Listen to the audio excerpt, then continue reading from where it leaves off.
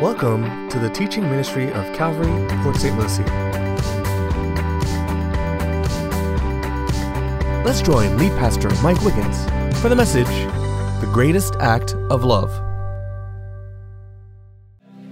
All right, well, as you know for sure by now that we are celebrating Easter on this Resurrection Sunday. By the way, not just with us, but with multiplied millions of believers all around the world.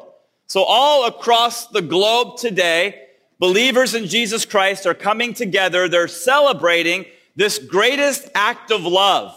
Okay, and so what is the greatest act of love? We're going to define it for you right in the beginning of the message. It's simply this, that the Son of God gave his life to reconcile the world to himself, and 3 days later, he rose from the dead. And so the greatest act of love, maybe you've heard this verse, is that God so loved the world that he gave his one and only Son, that whoever believes, trusts, put his faith, her faith in him, listen, will not perish. You never have to worry about perishing. You say people perish? Yeah, sadly every day. But if you'll put, according to the promise of John 3:16, if you'll put your trust in him, you will not perish, but you'll have everlasting life. That's the greatest act of love, that the risen Christ came to reconcile the world to himself. Now, what's on tap this morning is that we're going to, as I said earlier, look at two biblical passages in the second half of the message today.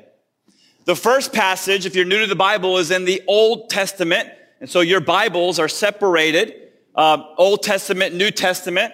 The Old Testament written before Christ, New Testament written after Christ. And so in the Old Testament, we're going to look in a little while at Psalm 22, a Psalm of David written 1,000 years BC. Then we're going to look at Romans chapter 5, which of course was written in the first century AD.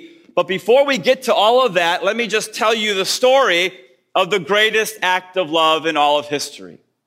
So we're going to fast forward. I don't have time to tell you the whole thing, A to Z. And so let me just start by saying this. After the Jewish religious leaders at that time, after they arrested Jesus illegally, after they listened to false testimony about him dishonestly, after they literally spat in his face inhumanely, after they blindfolded him and punched him in the face repeatedly, Isaiah says that he was beaten beyond recognition, and after they had mocked him incessantly, the Jews turned Jesus over to the Romans, and the Romans decided to scourge him, whip him, flog him without any mercy. And so this greatest act of love is a violent story, at least in the beginning. The Romans took an instrument of torture. It was called the flagellum, otherwise known as the cat of nine tails. It simply was a wooden handle, and attached to the wooden handle were these long strips of leather, and embedded at the ends of the leather were bones and metal. And so what they did is that they tied Jesus' hands to a post, and they began to whip him, flog him with this flagellum. And as they continued to whip our Lord, what happened was that the metal and the bones embedded at the end of those leather straps, they began to embed themselves in the back of Jesus. And as the Roman soldier would pull the flagellum away, literally pieces of his skin and his muscles were ripped from his back. Sometimes these Roman scourgings, they were so violent and brutal that you could actually see the victim's internal organs by the time it was all done. Many who were flogged by the Romans died. Historically, you can read about this. You don't have to read about it in the Bible. You can read about it in history. And so many people who were flogged by the Romans died from the trauma. But what you got to understand is that no man took Jesus' life. John chapter 10, verse 18, Jesus said, and I quote, "No one takes my life from me. I lay it down of my own accord." And by the way, did you know that this flogging, this scourging was prophesied, listen, 700 years before it happened? Remember I talked about the Old Testament and the New Testament? The Old Testament before Christ, New Testament after Christ? Okay, in the Old Testament, the Jewish scriptures, 700 years before Christ even came to the earth, there's these passages in Isaiah talking about the suffering servant, the Messiah who would come. And in Isaiah chapter 53, verse 5, it says, speaking about this Messiah, he was wounded for our transgressions. He was bruised for our iniquities. The chastisement of our peace was upon him. And by his stripes, we are what? Healed. By his stripes, the stripes of the flagellum, we are healed. So after the flogging, the soldiers took Jesus to the Praetorium. The Praetorium was actually the palace that Herod the Great had previously built right there outside of the Jewish temple there in the old city of Jerusalem. And so in this Praetorium, this palace, the various Roman procurators or governors would stay. And so Pilate was the current Roman governor of the time. He lived in Caesarea over on the Mediterranean Sea. Every once in a while, he had to go to Jerusalem, especially during the Jewish feast days. Okay, and so when Jesus suffered and died, it was during Passover. During Passover, Jerusalem would swell to millions of people. And because Rome dominated the Jews in the first century, Pilate was concerned that there might be a mob or an uprising. And so he would leave. He didn't like it, but he would leave Caesarea and he would go to the Praetorium, the headquarters, the palace that Herod the Great had built. And that's where he would stay with all of his Roman soldiers to keep the peace. And so the Praetorium is where they took Jesus. The Bible says these Roman soldiers took Jesus into the huge hall there in the Praetorium, and they gathered the whole garrison around Jesus. I looked it up, I studied it. There's different opinions about how many soldiers are in a garrison, but the smallest number I could find as I researched was 500. And so scholars believe that 500 Roman soldiers gathered in the Praetorium, and they surrounded Jesus like a pack of wolves would surround a little lamb, and they were ready to pounce. What were they there for? They were there to mock our Lord. 500 big bullies. And so what did they do? Okay, they already turned Jesus back into hamburger meat, and his inner tunic acted as bandages of all of his wounds. Well, they stripped him. And so there's Jesus standing naked, surrounded by 500 bullies. And they took a scarlet robe and they put it on Jesus. They chose scarlet because scarlet is the color of royalty. They wanted to mock Jesus' claim to be king. Then they went out and somebody crafted a crown of thorns and they put it on Jesus' head. And then somebody went out and they got a reed and they put it in his hand because every king needs a scepter. And I want you right now to picture Jesus standing there, beaten, bloodied, bruised beyond recognition, wearing a scarlet robe, a crown of thorns on his head, and a reed in his hand, being spat upon. These Roman soldiers would kneel before him and they would say, "Hail, King of the Jews." And they'd walk up and spit right into his face. And they would take the reed and they'd beat the crown of thorns deeper into his skull. Ladies and gentlemen, this is the eternal Son of God. This is the uncreated, holy God who came from eternity to the world, standing there, not fighting back, allowing them to beat him to a pulp. You say, why? Here's why. Because he loves you. He loves you. He wants to know you.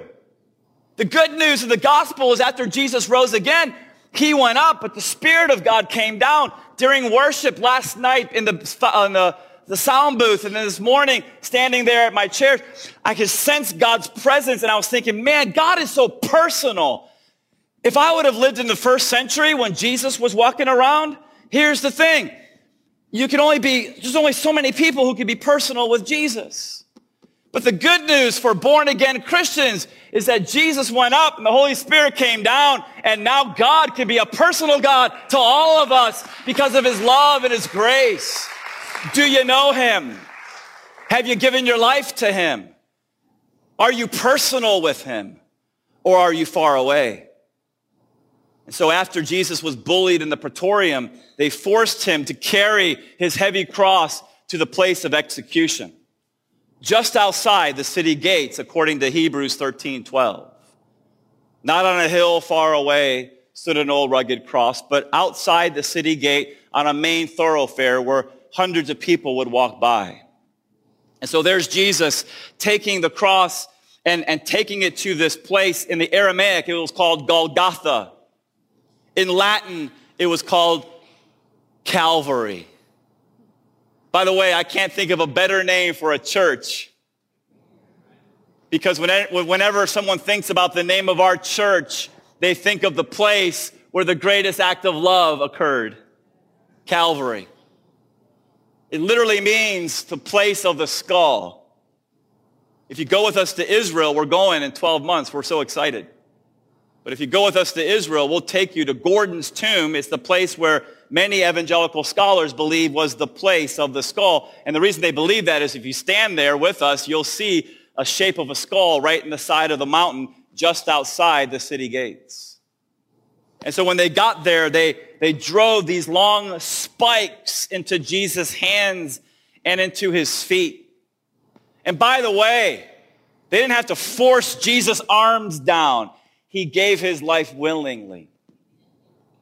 When I was a teenager, I used to have this picture in my bedroom. It kind of looked like the picture up on your screen, except it had a caption on the side. And the caption said, "I asked the Lord, how much do you love me?" And he said, "This much." And he stretched out his arms and he died. And I'm so grateful for that picture. I don't know what happened to it, but I'm so grateful for that picture in my teenage years, every day reminding me of the greatest act of love. Jesus died for me. The suffering involved in crucifixion was brutal. Went way past the nails in the hands and feet. By the way, invented by the Persians, perfected later by the Romans. But the problem with crucifixion is that as they crucified you and they put you upright, as you hung there, your wrists, your elbows, your shoulders would become dislocated, and so your body would sag down. And as your body sagged down, you couldn't breathe very well in that position. And so Jesus literally, because his arms, none of his bones were broken, but his wrists, elbows, and shoulders were dislocated, so he didn't have strength, upper body strength. So he would literally have to push up on the nail from his damaged feet just to get a good breath. We know that he would say at least 7 short, amazing statements from the cross, and I don't have time to go through all 7 of those statements, but they are profound. Another thing, crucified victims. And by the way, the Romans, when you study history, crucified thousands of Jews. Those zealots who would rebel against Rome, crucified. They would the Romans were so vicious, they would line their streets with crucified people as a way to warn everybody, don't you even think about rebelling against Rome. But some of the things that these crucified victims had to worry about were predatory birds swooping down, picking at their body. Not only that, they had to worry about wild animals because, sometimes we see in the movies, Jesus is way, way up. The truth of the matter, when you read history, is that a lot of these people that were crucified were just crucified 2-3 feet off the ground. And so because they're nailed and they can't do anything about it, after the Roman soldiers would leave them to die, many of them hung there for days. But predatory animals would come and attacked their legs, and there was nothing they could do about it. A horrible scene. This is what the Son of God did for us. How did crucified victims die? Often it was blood loss, maybe suffocation, maybe dehydration, maybe heart failure, maybe predatory animals. But Jesus did not die for any of those reasons, because in John 10:18, he said, "No man takes my life from me. I lay it down of my own accord." He died for your sins and for mine. He hung on the cross from 9 a.m. to 3 p.m. in between two thieves. And they put a sign over his head. The sign had 3 sentences in 3 different languages: Hebrew, Aramaic, Greek. All the sentences in the different languages said the same thing. The sign said, "This is Jesus, King of the Jews." Pilate wrote it in 3 different languages. Why? Because he knew at Passover, millions would come to Jerusalem from all over the Roman Empire. Some spoke Hebrew, some spoke Greek, some spoke Latin. He wanted everybody to know, hey, that's what's going to happen to you if you even think about insurrection against Caesar and against Rome. So Jesus hung there. As he was on the cross, the soldiers around the cross began to cast lots or gamble for his garments, his outer cloak, his tunic, his headdress. That would fulfill an ancient prophecy that we're going to look at in a little while. Not only were the Roman soldiers gambling for his garments, the Jewish religious leaders would wag their head and hurl insults, and other people who went by this main thoroughfare just outside the city gates would wag their heads and they would hurl insults at the Son of God. 3 hours into the ordeal. Okay, so they crucified Jesus at 9 a.m., 10, 11, 12 o'clock. The Bible says darkness came throughout the land, not just Jerusalem, I believe all through Judea, the province of Judea there in the first century. At a time when it's supposed to be the brightest and the most sunny, it says darkness covered the whole land. And so for 3 long hours, the whole land was dark. I'm sure everybody by now is wondering, did we do the right thing crucifying this guy? And then at 3 p.m., out of the darkness came this anguishing cry, my God, why have you forsaken me?" We're going to see that Jesus was quoting from Psalm chapter 22, verse 1, which we'll look at in just a moment. But he was crying out in anguish to his Father. Now, ladies and gentlemen, here's the thing. None of us on this side of eternity could ever comprehend totally what was happening in that time of torment. But we do know a little bit about what happened. At that time when Jesus cried out, my God, why have you forsaken me?" We know that he bore our sins in his body on the tree. 1 Peter 2:24. We know that he became a curse in our place. Galatians 3:13. For cursed is anyone who hangs on a tree. We know that he offered himself as a sacrifice to God, 2 Corinthians 5:21. And so he cries out, my God, why have you forsaken me?" And then a little later, he says something else as he pushes himself up on that nail, takes a breath. He says the immortal words, "It is finished." Now don't miss this. Tetelestai. It's an accounting term. It literally means paid in full. Do you see what Jesus was doing on the cross? He wasn't some helpless victim who was crucified by the Jews. He wasn't some helpless victim who was crucified by the Romans. He had complete charge of his life, and he wouldn't allow his spirit to be yielded back to the Father until he had paid for your sins and my sins in full. Thank you, Jesus, right? Praise God for that. Amazing act of love. Absolutely amazing. Now, at that time, the veil tore in half. What? Yeah, the veil. If you're new to the Bible, around 1500 BC, God tells Moses, build a tabernacle. They built a tabernacle. That lasted until around 960 or so BC. Solomon builds the temple. Okay, and then that temple lasts until about 586 BC. The Babylonians come, destroy that temple. Later on, around 515 BC, Zerubbabel comes and rebuilds the temple, the second temple. Later in history, it's refurbished by Herod the Great. It's still standing when Jesus is there, walking the earth. And so, listen, for some 1,500 years, whether it was a tabernacle or a temple, here's how it was laid out. There's an outer court. You walk in, there's a holy place, and then there's this veil. Josephus, first century Jewish historian, said the veil was 60 feet high. Other sources say it was at least 4 inches thick. The veil was so strong, if you tied 2 horses to either end of it and slapped those horses on the rear end and they ran in the opposite directions, 2 horses could not tear the veil. And yet when Jesus cries out, "It is finished," miraculously the veil tears in half. Listen, the Holy of Holies behind the veil, that's where the Ark of the Covenant during Old Testament times was. The cherubim, the presence of God was in that place. People like you and I could not walk past the veil. We would die. Why? Because our sins have separated us from a holy God. Only once a year on the Day of Atonement, the high priest would walk past the veil with the blood of sacrificed animals and sprinkle that blood on the mercy seat, the lid of the Ark of the Covenant, in order to propitiate, appease, satisfy the wrath of God against sins.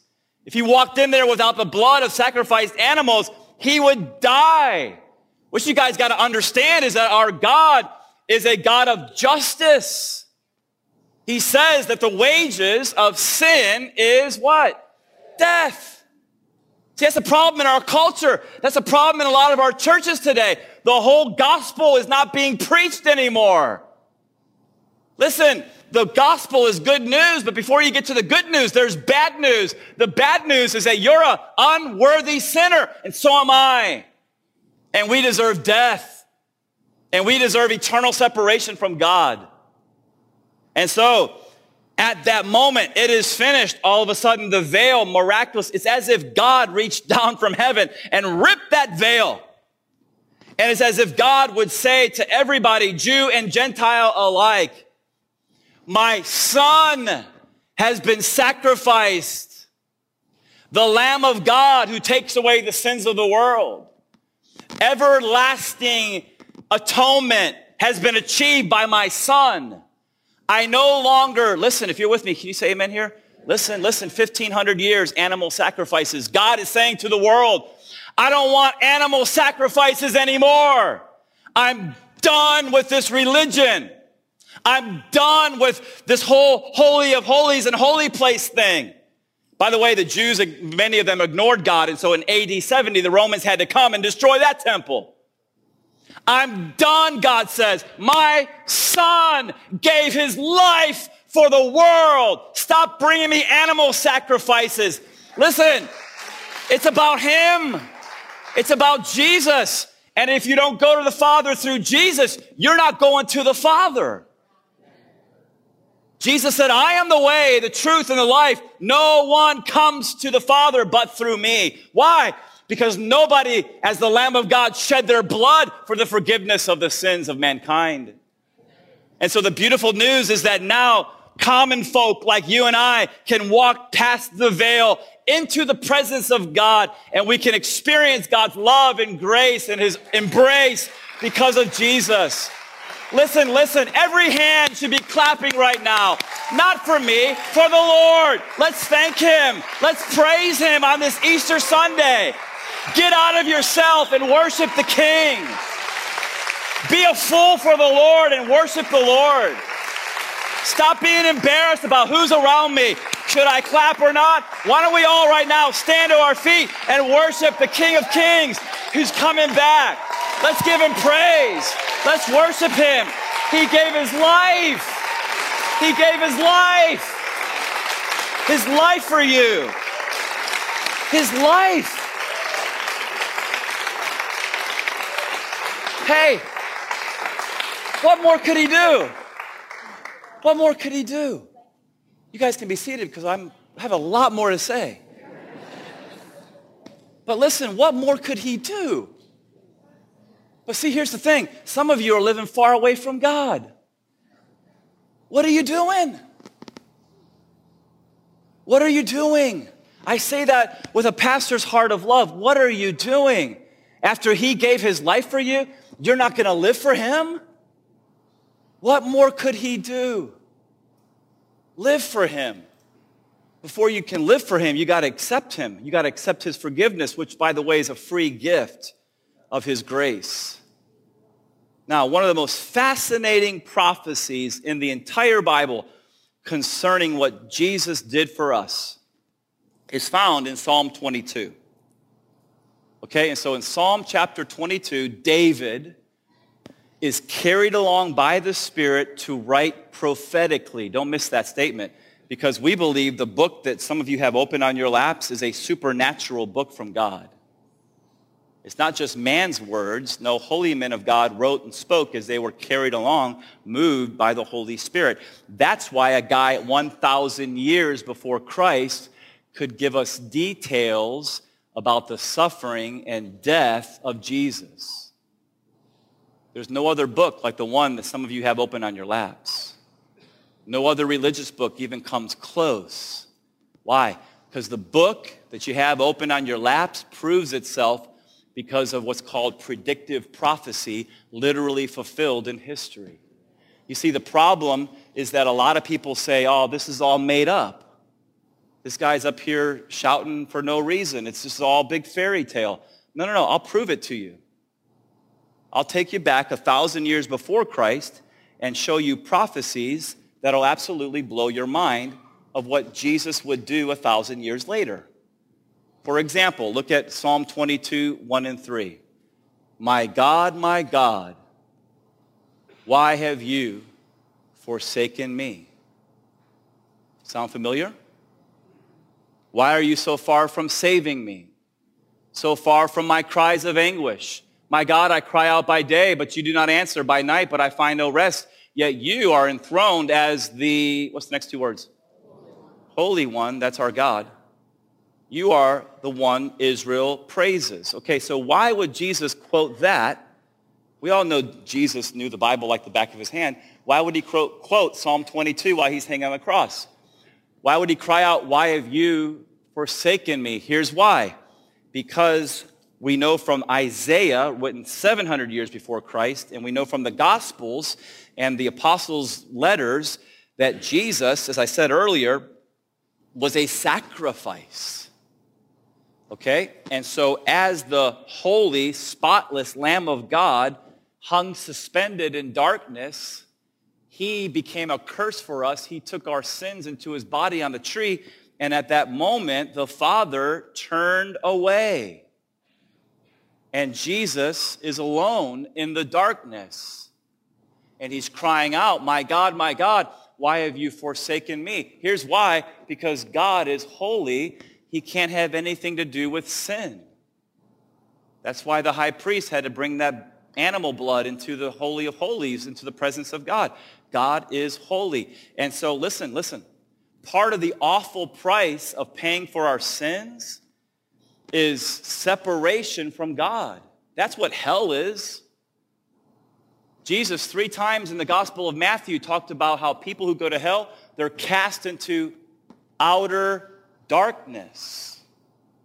So part of the awful payment for our sins is that people have to be separated from God in outer darkness forever, because the soul inside of you is an eternal soul. Your body will be cremated or buried, but your soul's going to live on in one of two places, heaven or hell. Jesus was separated from the Father so you would never have to be separated from the Father. Jesus cried out, my God, why have you forsaken me? So you would never have to say those awful words in this life or the next. He's so good, isn't he? Amazing what he went through for us. Absolutely amazing. And so look at verses now 6 through 8. But I am a worm and not a man, scorned by everyone. Sound familiar? Despised by the people. All who see me mock me. They hurl insults, shaking their heads. Quote, he trusts in the Lord, they say. Let the Lord rescue him. Let him deliver him, since he delights in him.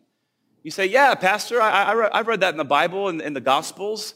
That's what they said to Jesus when he was on the cross. No. That's not the Gospels. That's Psalm 22, 1000 BC. Details. Listen, Nostradamus can't predict the future in details. No one can. No holy book does. The Quran certainly has 0 prophecies in it. The Bible authenticates itself because of predictive prophecy. They hurled insults at him. Not only that, look at verses 14 and 15. I am poured out like water. All my bones are out of joint. My heart has turned to wax. It's melted within me. My mouth is dried up like a potsherd or a piece of dusty clay pottery. My tongue sticks to the roof of my mouth. You lay me in the dust of, what's the word? Death, 1000 BC. The Messiah's death prophesied in the Jewish scriptures. Look at the pain that Jesus went through. He's poured out all of his energy, mentally, physically, emotionally, gone. This is what crucifixion does to you. It causes your bones to be out of joint or dislocated. His heart turns to wax. His mouth is so dry, his tongue is sticking to his palate. And then he says, you lay me into the dust of death. Look at verses 16 and 18. Dogs surround me, a pack of villains encircles me. What's the next word? The Septuagint, which is the Greek translation of the Old Testament, about 200 BC. The Bible Jesus and the apostles and the Jews had. That's how they translate it. They pierce my hands and my feet. All my bones are on display. People stare and gloat over me. They divide my clothes among them. They cast lots for my garment. Listen, do you guys see the details? Exactly. In detail, what happened to Jesus prophesied 1,000 years before it actually happened. But then look at verses 19 and 22. Here's the good news. But you, Lord, do not be far from me. You are my strength. Come quickly, help me. Psalm 22:22. I will declare your name to my people. In the assembly, I will praise you. Okay, so what's going on here? Jesus is hanging on the cross, right? And yet, even though they pierced his hands and his feet, even though he knew in a little while, I'm going to be laid in the dust of death, he still knew that he was in the future going to declare the name of his Father to his people in the assembly. He was going to praise the Lord. Hey, Jesus, as he's hanging on the cross, knew he was going to rise from the dead. And the resurrection, listen, if the resurrection really happened, and by the way, it did. In 1 Corinthians chapter 15, if you're a skeptic about all this, thinking that it might be a fairy tale, no. It's a fact of history. How do you know? Here's one of many proofs. Because Paul in AD 55 said, I saw him alive after he had been dead. So did Peter, so did James, so did the 12 apostles. And if that's not enough for you, over 500 people saw Jesus alive after he had been dead. He wrote that in AD 55. Some people say, how do you know Paul didn't lie? Number one, I don't believe Paul would lie about this. But number two, here's why. Because then he wrote, because he knew there'd be skeptics. And by the way, the greater part of that 500 that saw him alive after he had been dead, they're still alive. In other words, if you're a skeptic, go knock on 250 doors and everybody will say the same thing. I saw Jesus alive after he had been dead. He's risen. It's a fact of history. We've got to deal with this. And he knew he was going to rise from the dead. So because Jesus rose from the dead, listen, everything he ever said was true. Everything he ever did was true. And the fact that he rose from the dead says that the Father accepted his atoning death on our behalf. Now we got to apply the message, right? So I'm going to give you 3 application points and then we're done. We're going to give you these 3 application points from Romans, okay? If you're new to Calvary, we pick books of the Bible and we start in chapter 1, verse 1. We go verse by verse until we're done with the Bible because we really believe that the Bible is God's word. And what I say as a man's opinion doesn't matter. All that matters is God's word. And so in Romans chapter 5, we see the verses up there. We left off last week in verse 5. Here's verse 6 through 8. For when we were still without strength. Okay, that means that when we were helpless, unable to save ourselves, you can't be good enough to earn your way to heaven. For when we were still without strength, in due time, Christ died for the who? That's you, and that's me. For scarcely for a righteous man will one die, yet perhaps for a good man someone would even dare to die. But God demonstrates, shows his lone love toward us in that while we were still sinners, Christ died for us. Application point number 1, the cross is how God shows his love for us. God didn't just say, I love you, and then stay in heaven and let us all go to hell. God didn't just say, I love you. He came and showed his love. Maybe some of you have been hurt in the past by people in your life who said, I love you, but they didn't do a real good job showing it. Listen, God showed it. He came, God became man and went and died a vicious death so that we could live forevermore. What more could he do? Look at one of the most powerful verses in the Bible, Romans 5:9. Much more than having now been justified by our works. Is that what it says? Listen, it has nothing to do with what you can do. Everything to do with what Christ has already done. Being justified, that means saved, declared righteous by his blood. We shall be, what's the word? Saved from what? Through Jesus. I remember back in my BC days, people would say, walk up to me, have you ever been asked this? Are you saved? And I think, saved from what? Leave me alone, right? What are you talking about? Then I started reading the Bible, and I saw saved from God's wrath. So point number 2 is the cross is where God's wrath was satisfied. You want to hear the whole gospel? Here's the whole gospel. God has 2 natures, justice and mercy. His justice says sin's got to be paid for. Hebrews 9:22, blood's got to be shed.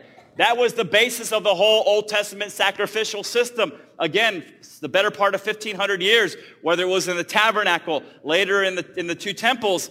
Listen, according to Exodus 29, every morning, if you were a Jew, every morning and every evening, a spotless lamb was sacrificed for your sins. Every day for the better part of 1,500 years. Our nation is just over 200 years old. 1,500 years, every morning, every night, spotless lamb, neck slit, blood drained, sacrifice to God. Why? Because God's the God of justice. And he says that sin's got to be paid for. But the good news is that all those animal sacrifices were just a type. They were a type of the one that John the Baptist saw coming for his baptism. And he said, look, the Lamb of God who takes away the sins of the world. And so Jesus, as the Lamb of God, gave his life once and for all. No more sacrifices needed. Once and for all. He shed his blood to appease the wrath of God. And so check this out, okay? God's a God of justice. Sin's got to be paid for. But God's a God of mercy. I love sinners, and I want to spend eternity with them. How in the world are those two natures going to be reconciled? Here's how. Through the cross. At the cross, God's justice and God's mercy kissed. Jesus paid the price, satisfied God's justice, and now we're the recipients of his mercy if we will open our hearts and receive Christ as our Savior and Lord. Man, it's so good what he's done for us. We should thank him again.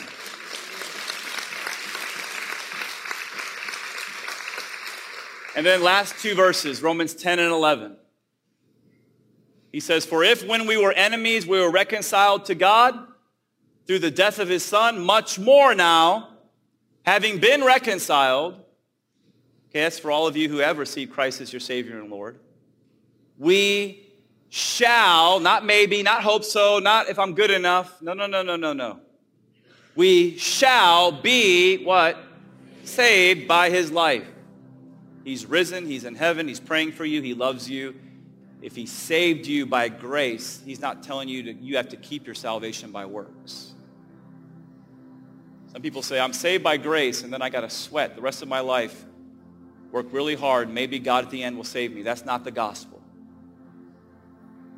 We're saved by his life. And not only that, we also rejoice in God through our Lord Jesus Christ, through whom now we have received the reconciliation. Final point of application, the cross is where we can be reconciled to God. No other way, no other hope. Jesus alone. He's the only way we can get there, ladies and gentlemen. Now here's what God does. God extends his hand down to a world that's rebelled against him. And he's like, hey, I love you. I want to have peace. So his Son comes. Jay, check this out. Please look at me. Jesus takes the hand of the Father, and he would take your hand if you're willing. And he wants to do this. He wants to join your hand with the Father's hand. You know what the problem is? Some people keep their hands in their pockets. Oh, I want to live for myself. Life's all about money, my pleasure. Life's all about me and my agenda, my program. I don't need to hear this right now. I just need somebody close in prayer. Let me get out of here. No. Let me say it again. God loves you. Even though you're still a sinner, he still says, I love you. I want to be reconciled to you. But God's not going to force himself on anybody. Will you extend your hand and allow Jesus to put your hand into the Father's hand?